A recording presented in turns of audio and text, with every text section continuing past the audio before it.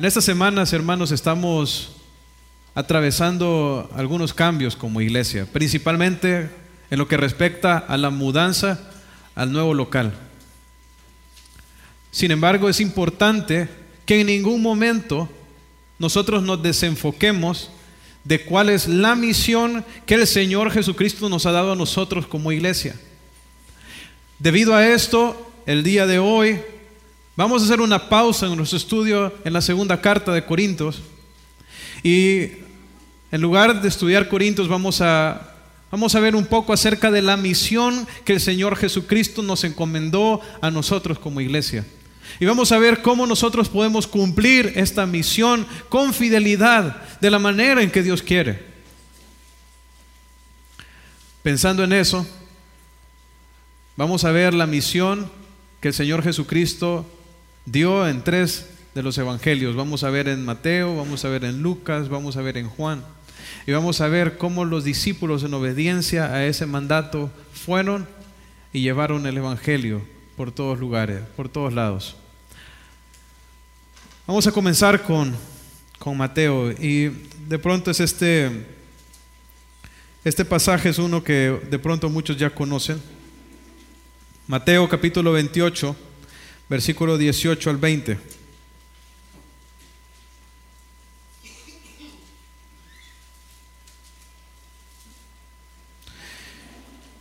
Y aquí el Señor Jesucristo le da de manera bien específica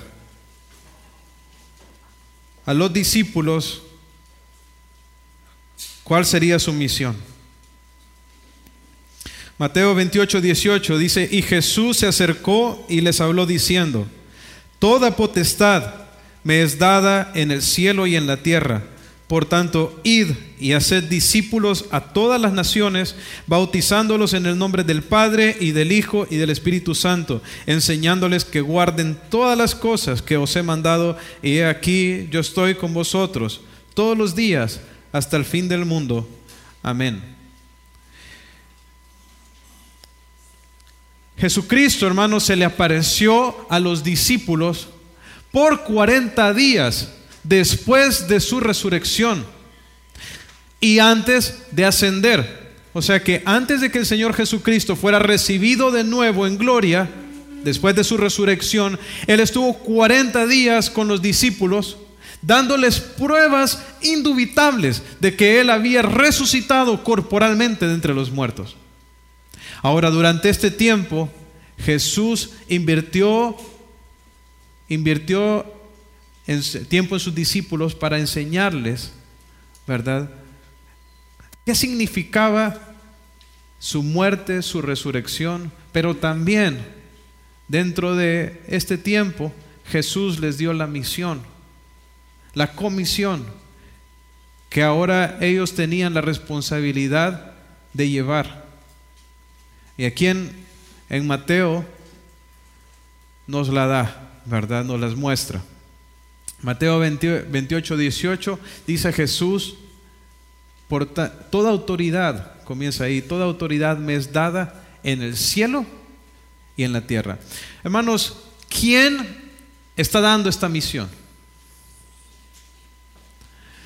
El Señor Jesucristo. Pero ahí dice que a Él le ha sido dado todo, ¿qué? Potestad.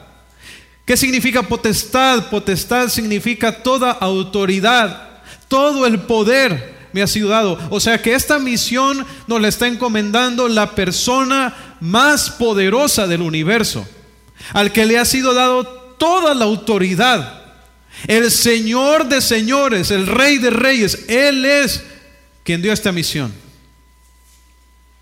Entonces no existe de parte de nosotros una opción para no obedecer. Es el Señor, a quien le ha sido dado toda autoridad, quien nos está dando este mandato. Ahora, Jesús les dice, basado en esta autoridad, vayan y hagan ¿qué? Id y haced discípulos a todas las naciones, bautizándolos en el nombre del Padre, el Hijo y el Espíritu Santo, y enseñándoles todas las cosas que os he mandado. Ahora, en esta sección, hermanos, hay 4 verbos. Dice id, haced, bautizar y enseñar. No es así. Ahora, de estos 4 verbos en el griego, hermanos, solo uno es un verbo principal. Los otros 3 verbos son verbos dependientes, o sea que explican el verbo principal. El verbo principal aquí es haced. O sea que el mandato de Jesús es ir a ser discípulos. Ahora, ¿cómo se iba a realizar esta misión? Bueno, Él lo explicó con los otros verbos. Dice ir, bautizar, enseñar. Entonces Jesús nos está dando el mandato, pero nos está diciendo también el cómo se debe realizar esta misión. Él dijo que necesitamos ir y hacer discípulos. Noten, qué importante. No dice vayan y hagan creyentes. Dice vayan y hagan discípulos. Por años, hermanos, la iglesia se enfocó en ir por todos lados, predicar el evangelio, pero no discipular a las personas. Entonces, ¿qué pasó? ¿Verdad? Que muchas personas que recibieron al Señor quedaron botados, sin instrucción teológica. ¿Sabe cómo es eso, hermanos? Es como que usted vaya, tenga un hijo y lo deje botado. Pero el Señor Jesucristo nos dio de manera bien específica la instrucción y cómo poder realizarla. ¿Cómo? Dice, ir es el primer paso. ¿Por qué? Porque los peces no se suben en el barco por su propia cuenta. Nosotros tenemos que ir a pescarlos. Tenemos que tomar la iniciativa en el evangelismo. Nosotros tenemos que ir. Sus compañeros de trabajo no van a venir al Señor automáticamente. Dios le ha dado a usted la responsabilidad de ir y alcanzarlos. Entonces tenemos que ir. Ese es el primer paso. ¿Cuál es el segundo? El segundo es bautizar a las personas a quienes vamos, les compartimos el mensaje del evangelio, y las personas que se arrepienten, entonces ¿a qué deben de ser llevadas, hermanos? Al bautismo. Y una vez que han obedecido al Señor en el bautismo, entonces ¿cuál es el siguiente paso? Enseñarles. Así son los pasos. ¿Qué pasa si usted los traslapa y le está enseñando a una persona sin que se bautice? Hermano, el bautismo es el primer paso de obediencia en la vida de un creyente. Muestra que uno se ha convertido. Imagínense que una persona ni siquiera da el primer paso en su vida cristiana. ¿Cómo usted le va a empezar a enseñar todo lo demás? Muchas personas que se dedican un año a enseñarle a una persona que ni siquiera se ha bautizado, y al final del año se dan cuenta que ni siquiera se había convertido de verdad. Entonces el Señor es bien específico, ¿no es así? Él dice, vayan, bautícenlos y luego enséñenles. Pero enséñenles a qué. Dice, enséñenles a que guarden todas las cosas que os he mandado. La palabra guardar tiene que ver con la idea de atesorar, pero también vivir. O sea que nosotros no solo enseñamos a las personas información, nosotros le enseñamos a las personas a cómo vivir conforme a la voluntad de Dios. Eso es que enseñarles a los creyentes a cómo atesorar la palabra de Dios en su vida y ponerla en práctica. Esa es la misión que nos dio el Señor Jesucristo. ¿Y cuál es la promesa, hermanos? Que en tanto que nosotros estemos llevando a cabo en obediencia esta misión, Él va a estar con nosotros. Y el Señor Jesucristo está con cada creyente, pero aquí el Señor Jesús no está hablando acerca de que Él va a estar con nosotros en cuanto a su presencia que recibimos cuando creemos, sino con respecto a su respaldo, a su mano con nosotros. Cuando nosotros, hermanos, estamos siendo obedientes en llevar el evangelio, su mano, el respaldo de Dios va a estar con nosotros en todo lo que hacemos. Ahora, eso es lo que vemos en la misión que el Señor da aquí en Mateo. Ahora vamos a ir a Lucas. Lucas capítulo 24.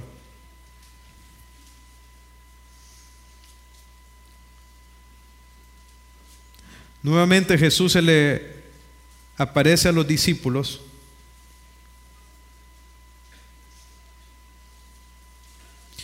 Ellos estaban aterrorizados porque ellos creen que es un espíritu, una aparición. Sin embargo, Jesús se sienta con ellos, come con ellos. Y mire lo que les dice en el versículo 44. Y les dijo: estas son las palabras que os hablé, estando aún con vosotros, que era necesario que se cumpliese todo lo que está escrito de mí en la ley de Moisés, en los profetas y en los salmos. Entonces les abrió el entendimiento para que comprendiesen las escrituras, y les dijo: así está escrito, y así fue necesario que el Cristo padeciese y resucitase de los muertos al tercer día, y que se predicase en su nombre el arrepentimiento y el perdón de pecados en todas las naciones, comenzando desde Jerusalén. Y vosotros sois testigos de estas cosas.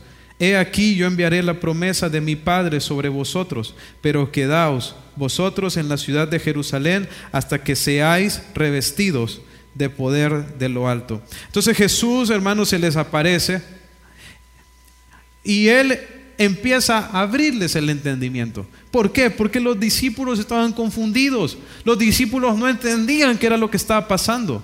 Ellos no habían comprendido lo que las escrituras habían profetizado con respecto al Mesías. Entonces fue necesario que Jesús les abriera el entendimiento. ¿Qué era lo que no habían entendido ellos? Que tanto la muerte como la resurrección del Señor Jesucristo había sido profetizada siglos antes por medio de Moisés, por medio de los profetas y por medio de los salmos. Hermanos, Dios no improvisa.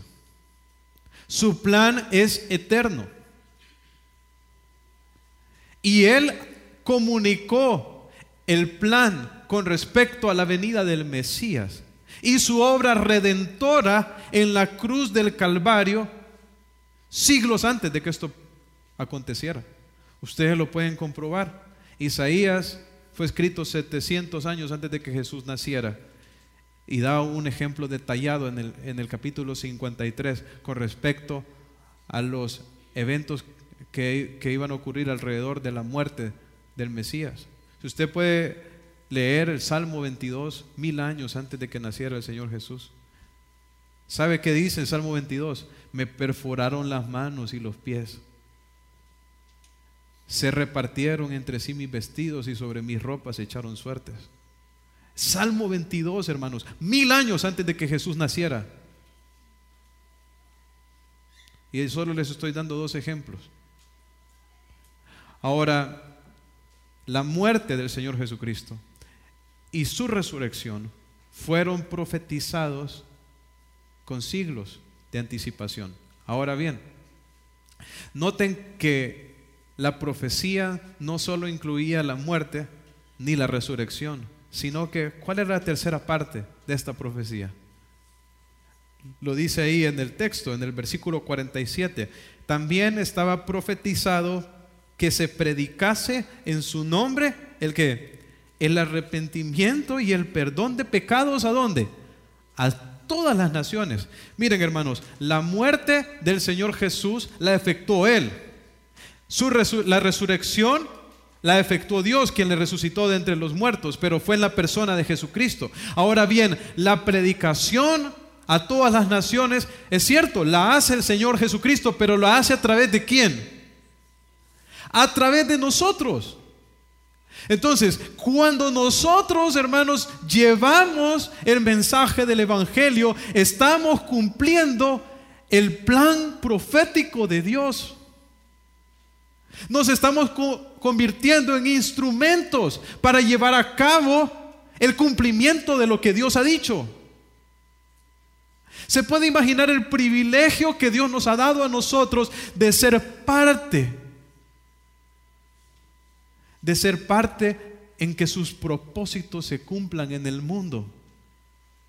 Es un gran privilegio, es una gran bendición. El Señor Jesucristo, hermanos, vino a cumplir la voluntad del Padre. Ahora nosotros, como sus hijos, tenemos la oportunidad y la bendición de hacer la voluntad del Padre, al igual que Él. ¿Y cuál es la voluntad del Padre? ¿Qué es lo que Dios quiere que nosotros anunciemos al mundo? El arrepentimiento y el perdón de pecados en el nombre de Jesús. Ese es nuestro mensaje. El arrepentimiento, hermanos. Que las personas necesitan darle la espalda a sus pecados. Y que hay perdón en el Señor Jesucristo. Ese es el mensaje.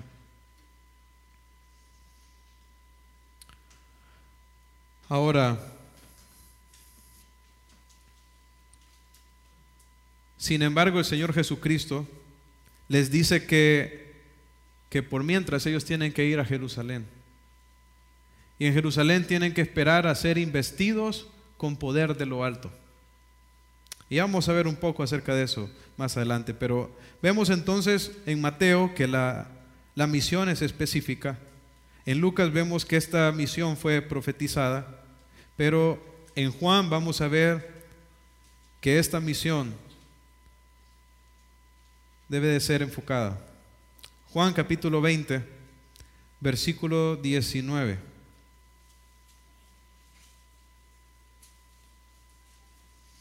Juan 20, 19. Dice: cuando llegó la noche de aquel mismo día, el primero de la semana, estando las puertas cerradas en el lugar donde los discípulos estaban reunidos por miedo de los judíos, vino Jesús y puesto en medio les dijo: pasa vosotros. Y cuando les hubo dicho esto, les mostró las manos y el costado, y los discípulos se regocijaron viendo al Señor.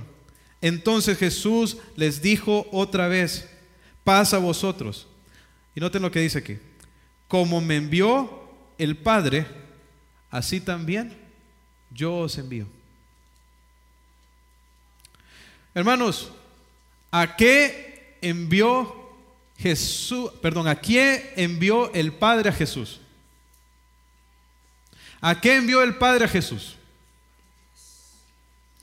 Lucas 19:10 dice: porque el Hijo del Hombre vino a buscar y a salvar lo que se había perdido. En 1 Timoteo 1:15 dice Pablo, palabra fiel y digna de ser recibida por todos, que Cristo vino al mundo para salvar a los pecadores. Entonces, ¿a qué vino Jesús al mundo? A buscar y a salvar a los perdidos, a los pecadores. ¿Saben? La venida del Señor Jesús y todo su ministerio, su vida aquí en la tierra estuvo enfocada en llevar a cabo esta labor. Él dio su vida, hermanos. Acabó crucificado y derramando su sangre para cumplir esta misión que el Padre le había dado de buscar y salvar a los pecadores. Ahora bien, mire lo que dice el Señor Jesús: así como el Padre me envió, así también yo los envío. Hermanos, ¿cuál es el propósito por el cual el Señor Jesucristo nos dejó aquí en la tierra? ¿Cuál es la misión, la meta de nuestra vida aquí? Buscar y salvar a los perdidos, hermanos. Y yo quiero hacer una pregunta: ¿y cuál es su misión? ¿Cuál es su meta? ¿En qué está invirtiendo su vida, su tiempo, sus recursos, su esfuerzo? ¿En qué? Porque la meta, la misión del Señor Jesús para nosotros no es que vengamos aquí a la tierra, nos hagamos ricos, vivamos una buena vida aquí, nos muramos. Esa no es la meta. La meta del Señor, la misión del Señor para nosotros es que anunciemos el Evangelio, que hagamos discípulos de todas las naciones. Ahí debe de estar nuestro corazón, hermanos, en llevar a cabo esta labor. Así como el Padre envió al Hijo y el Hijo vivió enfocado en hacer la voluntad del Padre, que era buscar y salvar lo que se había perdido, de la misma manera el Hijo nos ha enviado a nosotros para que vivamos una vida enfocada en buscar y salvar lo que se ha perdido. Ahora, después de decir esto, Jesús viene y les dice, y habiendo dicho esto, sopló y les dijo, recibid el Espíritu. Ahora, este verbo recibid, que dice aquí, es un auristo. No está diciendo que en ese momento ellos iban a recibir el Espíritu, sino que Jesús les estaba dando la promesa de que lo iban a recibir. Nosotros sabemos que este evento de que recibieron al Espíritu ocurrió 50 días más adelante, el día de Pentecostés. El día de Pentecostés, lo que está haciendo Jesús es dándole una promesa. Ahora, la misma promesa que les había dado en Lucas. ¿Cuál era la promesa? Que iban a ser investidos con poder, ¿de dónde? De lo alto. Y vamos a ver el cumplimiento de esa promesa en Hechos 1:8. Hechos 1:8 dice, pero recibiréis poder. Y hemos leído ese versículo anteriormente. Pero recibiréis poder cuando haya venido sobre vosotros el Espíritu Santo. Y me seréis testigos en Jerusalén, en toda Judea, en Samaria y hasta lo último de la tierra. ¿Sabe? Una vez que Jesús les dio la misión, no los mandó de un solo a cumplirla, sino que los mandó a esperar en Jerusalén este evento, cuando ellos iban a ser investidos con poder de lo alto. ¿Por qué? Porque la misión de llevar el evangelio a las naciones no la podían cumplir en sus fuerzas ni en su propia capacidad. Hermanos, esta misión de llevar el evangelio no la podemos realizar en la carne, no se puede. Solo se puede en el poder del Espíritu Santo. No hay otra manera. Si usted trata de hacer esta labor en la carne, no lo va a hacer. ¿Cuántas veces se ha quedado usted aterrorizado? Que sabe que tiene que compartirle el evangelio a una persona, pero no lo hace porque le da miedo. ¿Por qué cree que le da miedo? Porque lo está haciendo en sus fuerzas. Cuando usted se avergüenza del Señor Jesús, que dice, no, aquí en este lugar no, se van a burlar de mí. ¿Por qué se avergüenza? Porque está tratando de hacerlo en la carne. Y muchas personas dicen, pero yo no sé, a mí no me salen las palabras, yo no conozco mucho. Son excusas. Mire, la mujer samaritana no sabían casi nada, pero lo que sabía se lo fue a compartir a toda la ciudad de Sicar y toda la ciudad se convirtió. Porque cuando una persona predica, hermanos, lleno del Espíritu Santo, Dios lo usa para cambiar, para traer personas al arrepentimiento. Pero ¿cuándo es que nuestro testimonio es inefectivo? ¿Cuándo es que nosotros de hecho no lo hacemos? Cuando nosotros andamos en la carne, sin depender del Señor. Hermanos, esta misión no la podemos realizar en nuestras fuerzas. Por eso Dios nos invistió de poder. Ahora, ¿y a través de quién nos invistió de poder? La palabra poder significa capacidad, energía. El dunamis de Dios en griego es la capacidad para ser.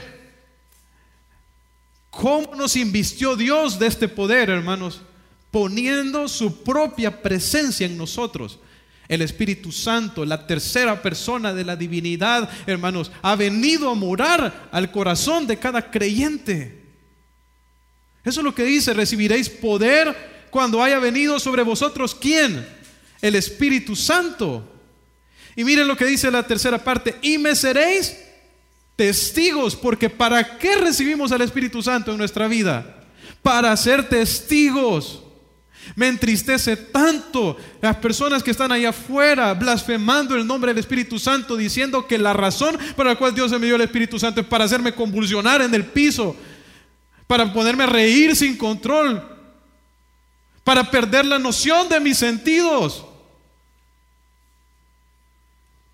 Qué triste, hermanos, porque el Espíritu Santo no vino para eso. El Espíritu Santo vino para transformar nuestra vida y para que anunciemos el nombre de nuestro Señor Jesucristo a las naciones. Para eso nos dio al Espíritu. El Espíritu nos transforma y cambia nuestra manera de vivir, ¿Para qué? Para que nuestro testimonio, el que sale de nuestros labios, vaya con poder. Porque como dijo el apóstol Pablo, ¿verdad? Que el evangelio no consiste en palabras, sino en poder, hermanos. Porque así es la predicación, que es impulsada por el poder del Espíritu Santo. Ahora,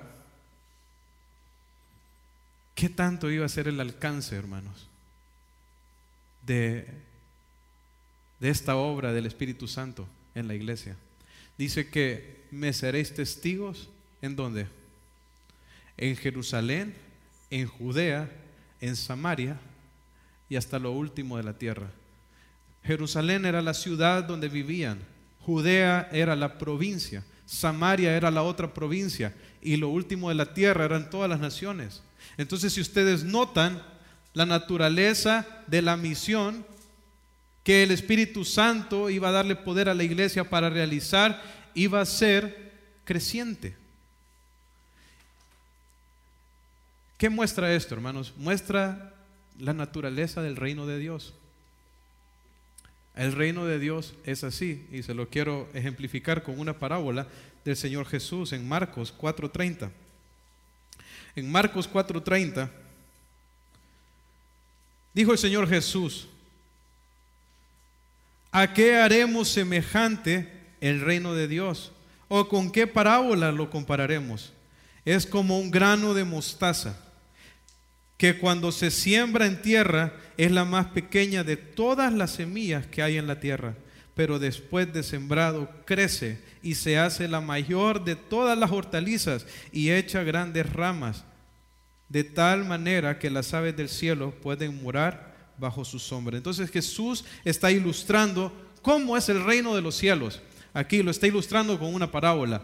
Él está diciendo que el reino de los cielos es como una semilla ¿de qué? De mostaza, que es la más pequeña, no de todas las semillas que están allá afuera, sino de las semillas de la hortaliza, ¿verdad? Porque ahí dice que llega a ser el mayor árbol de la hortaliza. O sea que está diciendo Jesús, en la hortaliza es la semilla más pequeña, es la semilla de mostaza. Ahora dice que se siembra y luego ¿en qué se convierte?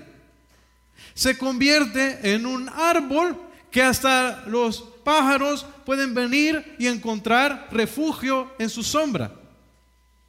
Hermanos, el reino de los cielos, la palabra reino significa gobierno.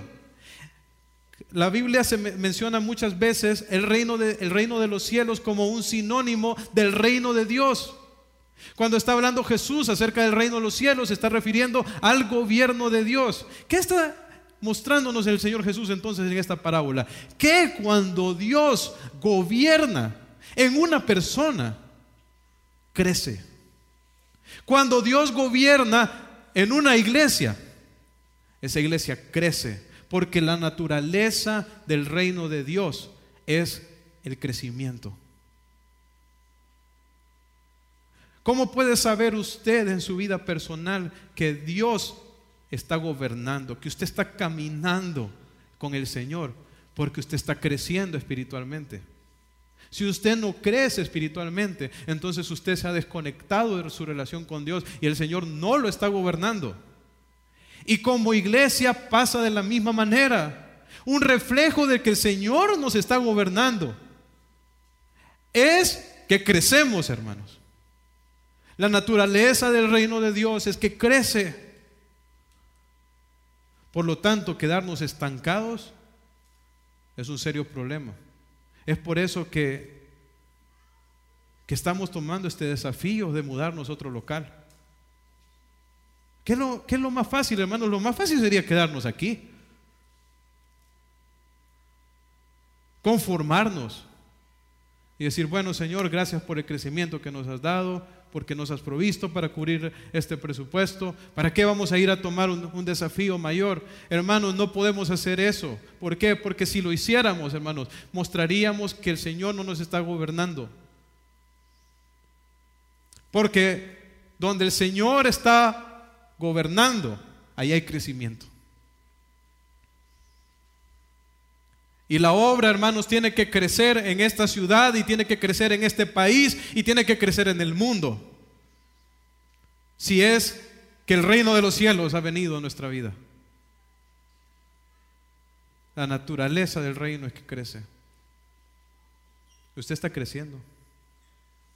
El Señor lo está gobernando. Ahora, note cómo iba a ser el crecimiento de la iglesia. Iba a empezar en Jerusalén, se iba a extender a Judea, Samaria, hasta lo último de la tierra. ¿Qué era esto, hermanos? Iba a crecer localmente, iba a crecer regionalmente, iba a crecer a una escala global.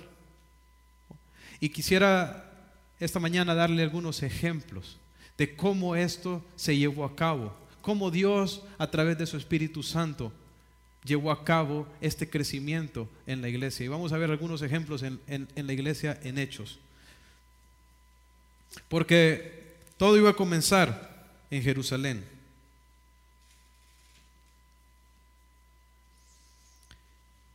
Y quisiera que viéramos un poco acerca de lo que pasó en Jerusalén.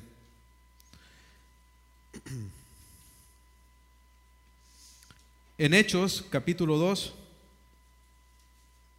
Hechos capítulo 2,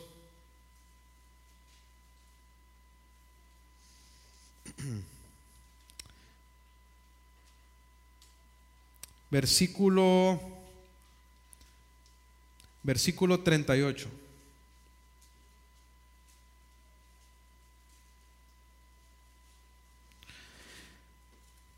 Justamente, hermanos, después de recibir al Espíritu Santo, el apóstol Pedro predicó el Evangelio. Las personas vinieron y le dijeron: ¿qué haremos? Y mire lo que les dice Pedro: arrepentíos y bautícense cada uno de vosotros en el nombre de Jesucristo para perdón de los pecados y recibiréis el don del Espíritu Santo. Y nos vamos a saltar al 41. Dice: así que los que recibieron su palabra fueron bautizados y se añadieron aquel día como 3,000 personas. ¿Dónde estaban ellos, hermanos? Estaban en Jerusalén, 120 hermanos, orando, esperando la venida del Espíritu Santo. Viene el Espíritu Santo, Pedro predica, ¿y cuántas personas se convirtieron? 3,000. Ahora, ¿cree usted que esto paró aquí? No. La expansión del Evangelio en Jerusalén continuó aumentando. En otra ocasión, Pedro, junto con Juan, anuncian el Evangelio y ya para este momento eran 5,000 hombres, sin contar mujeres y niños, el número de los discípulos. Ahora,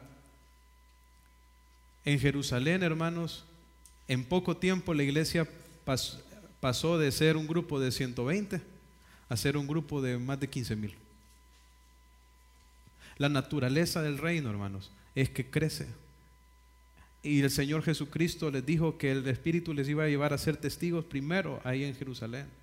Ahora, ¿y qué experimentaron como resultado de este crecimiento? ¿Sabe qué experimentaron? Persecución. Miren ahí adelantito en Hechos capítulo 4. En Hechos capítulo 4,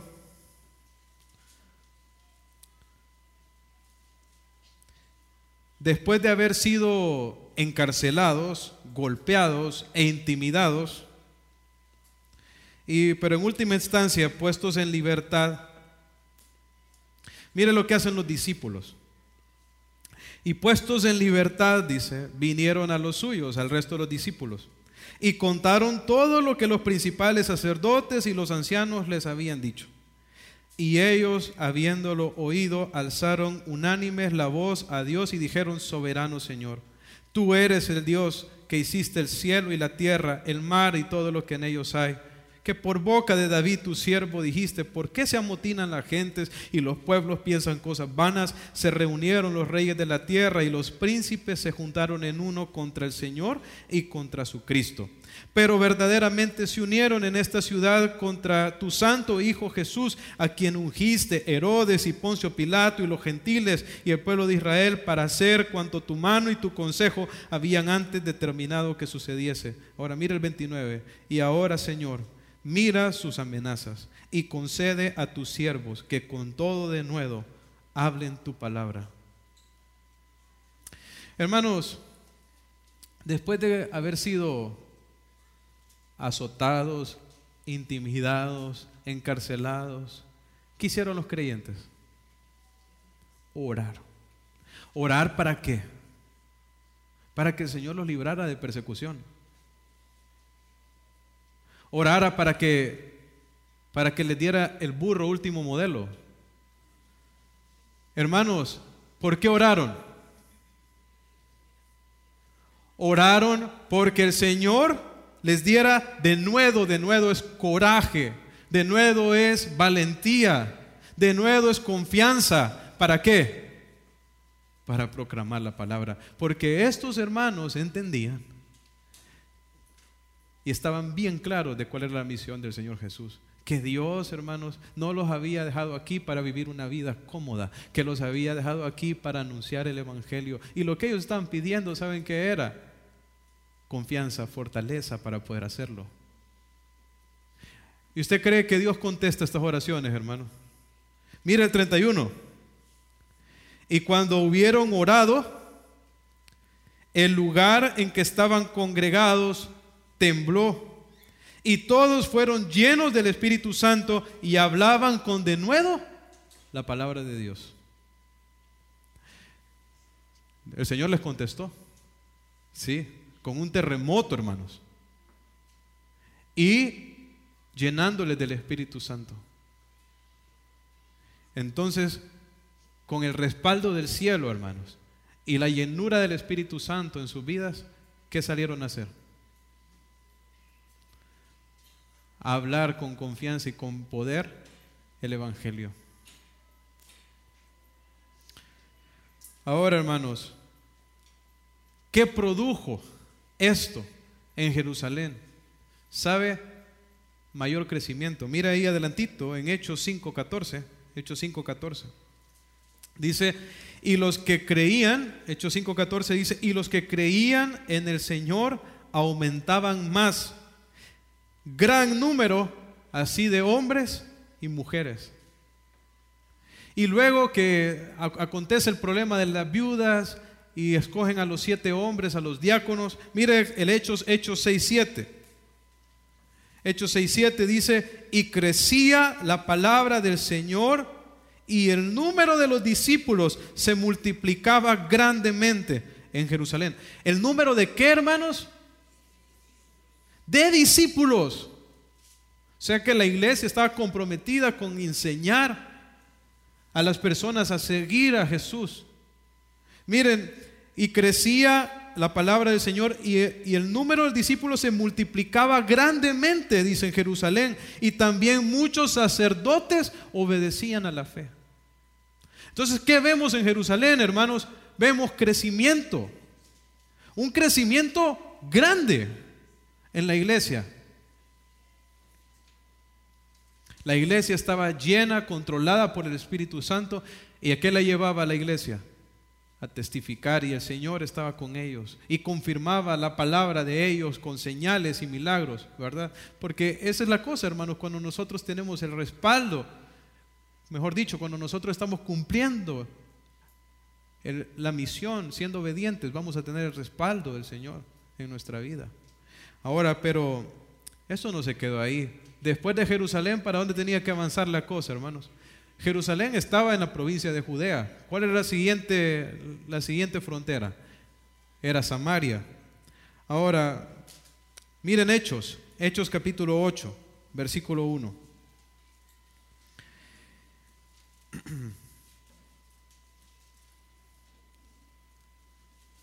Los creyentes crecieron tanto en Jerusalén que se volvieron insoportables en Jerusalén y se levantó una gran persecución contra ellos.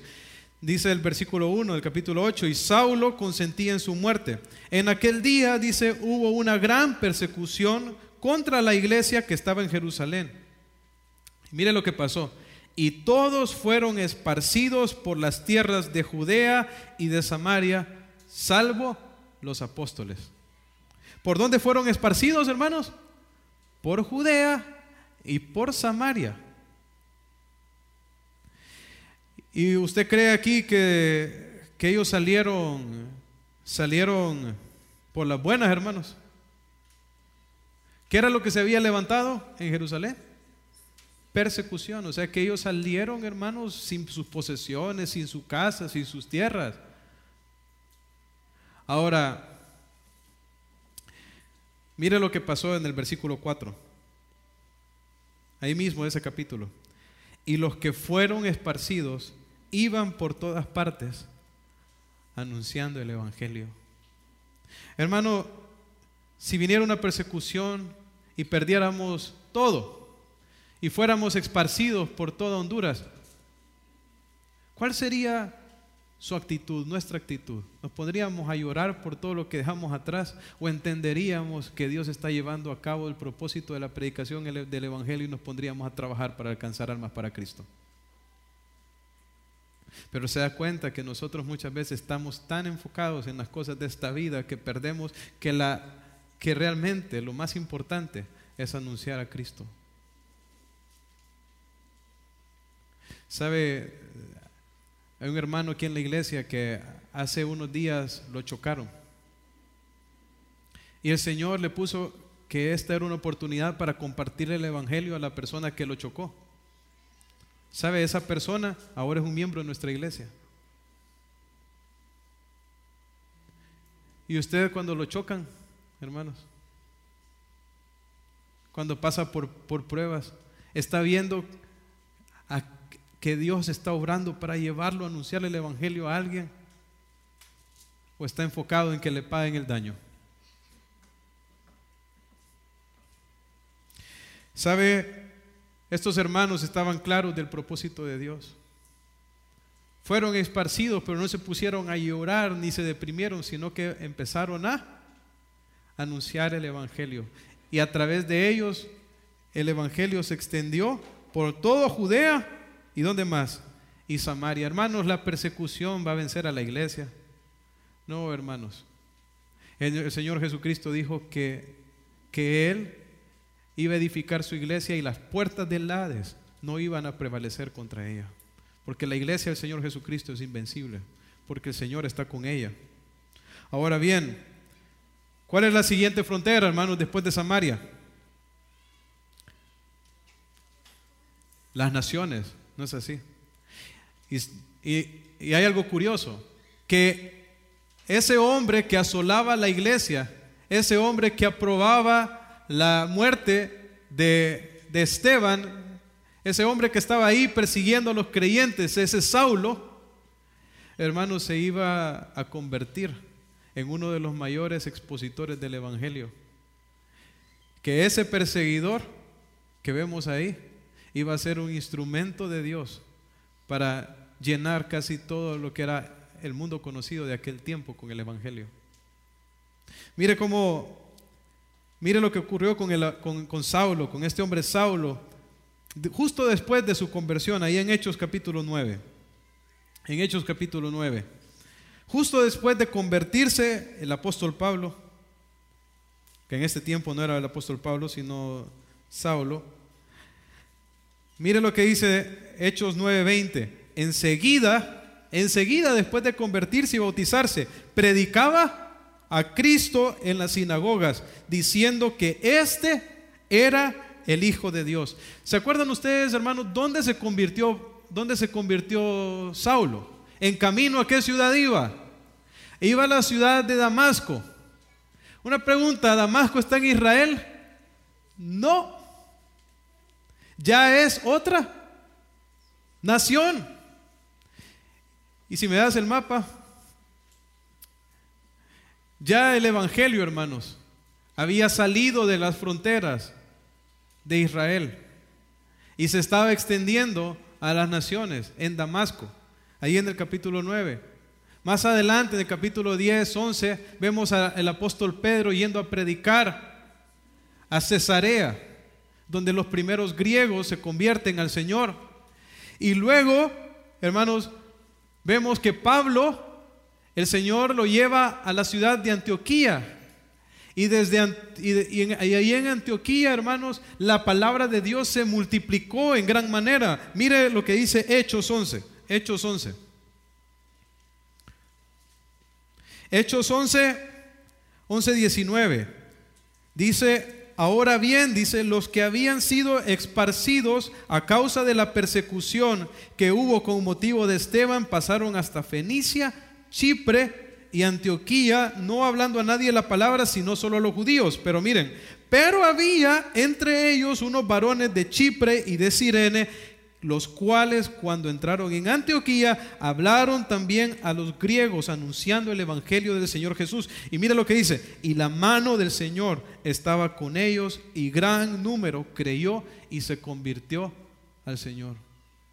Entonces, estos creyentes que habían sido esparcidos de Jerusalén no se quedaron en Samaria, sino que muchos fueron esparcidos aún más allá. Algunos llegaron a Antioquía y empezaron a compartir el evangelio también a los gentiles, y aquí se empiezan a convertir de todos, porque en el evangelio no hay judío ni griego, ¿no es así? Y se empieza a formar esta iglesia multicultural en la ciudad de Antioquía, donde Pablo llega a trabajar. Y sabe, es de esa ciudad de Antioquía, hermanos, donde el Espíritu Santo guía a todos los líderes de la iglesia para apartar a Saulo y a Bernabé para la misión para la cual el Señor los había escogido. Y sabe, y fue así que Pablo salió encomendado por la gracia de Dios a llevar el evangelio, hermanos, y cubrió casi toda Asia y Europa, que era prácticamente el mundo conocido de aquel tiempo, con el evangelio. Sabe, el apóstol Pablo en Romanos decía, y de esta manera dice, porque no os haría hablar, dice Pablo, sino de lo que Cristo ha hecho por medio de mí para la obediencia de los gentiles, con palabra y con obras, con potencia de señales y prodigios, dice, y el poder del Espíritu, de manera, dice, que desde Jerusalén y por los alrededores hasta Ilírico, todo lo he llenado del evangelio de Cristo. Y de esta manera me esforcé, dice, en predicar el evangelio, no donde Cristo ya hubiese sido nombrado, para no edificar sobre fundamento ajeno. Pero ahora, dice, no teniendo más campo en estas regiones, dice, y deseando desde hace muchos años ir a vosotros, cuando vaya a España, iré a vosotros. ¿Sabe? Decía Pablo, ya no tengo campo aquí, entonces ¿qué me queda? Me queda España. Ahora, hermanos, ¿creen ustedes que solo Pablo vivió para cumplir esta misión? ¿Dónde estamos nosotros? ¿En qué país chiquitito de América Central? Por supuesto que no solo fue Pablo. Vinieron muchos otros que fueron fieles a este llamado del Señor de llevar el evangelio. Hermanos, esta labor no ha acabado. Aún hay cerca de 2.000 millones de personas en el mundo que no han escuchado el nombre de Jesús, que están en esas áreas verde y roja que vimos ahí en ese mapa, que son las zonas con mayor concentración de personas del mundo. Pero para llegar allá, hermanos, ¿dónde tenemos que empezar? Tenemos que empezar en nuestra Jerusalén, hermanos. Llenar esta ciudad del testimonio del evangelio, llenar nuestro país del testimonio del evangelio, ¿verdad? Y orar que el Señor, hermanos, levante obreros, personas comprometidas con esta misión, que somos cada uno de nosotros. Ahora, esa es nuestra responsabilidad, hermanos. Y quisiera terminar esta ya tarde con un texto en Juan capítulo 4, versículo 34.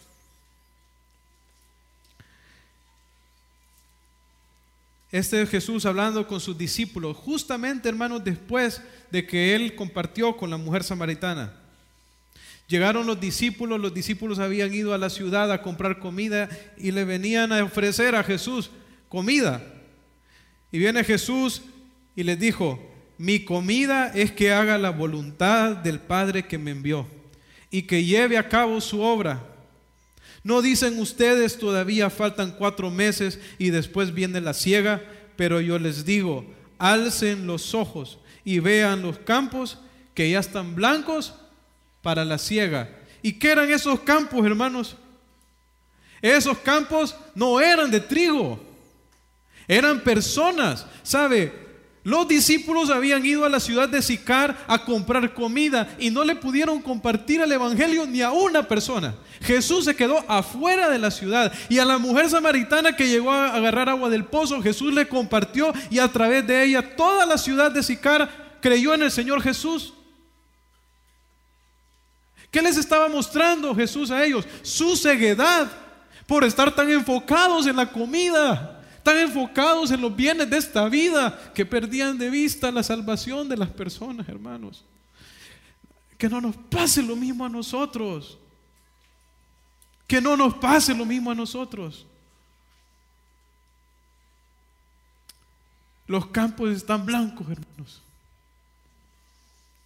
Están listos. Se ocupan obreros que salgan a cosechar. ¿Saben qué les dijo Jesús al final? En el 38, yo os he enviado a cegar o a cosechar lo que ustedes no sembraron.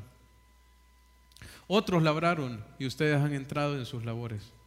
¿Sabe por qué? Porque cuando nosotros llevamos el evangelio, nos damos cuenta que Dios ya está obrando en las personas antes de que nosotros lleguemos. Y Dios nos ha dado la bendición a nosotros, hermanos, de poder cosechar. Obedezcamos al Señor. Oremos. Señor, gracias, Padre Celestial, por este privilegio que nos has dado de compartir el evangelio. Padre, queremos ser fieles. Que cuando tú vengas por nosotros, nos encuentres trabajando, Señor, haciendo la obra. Listo, Señor, para recibir a nuestro Señor. Padre, perdona nuestra indiferencia muchas veces, nuestro enfoque en las cosas de esta vida. Señor, límpianos.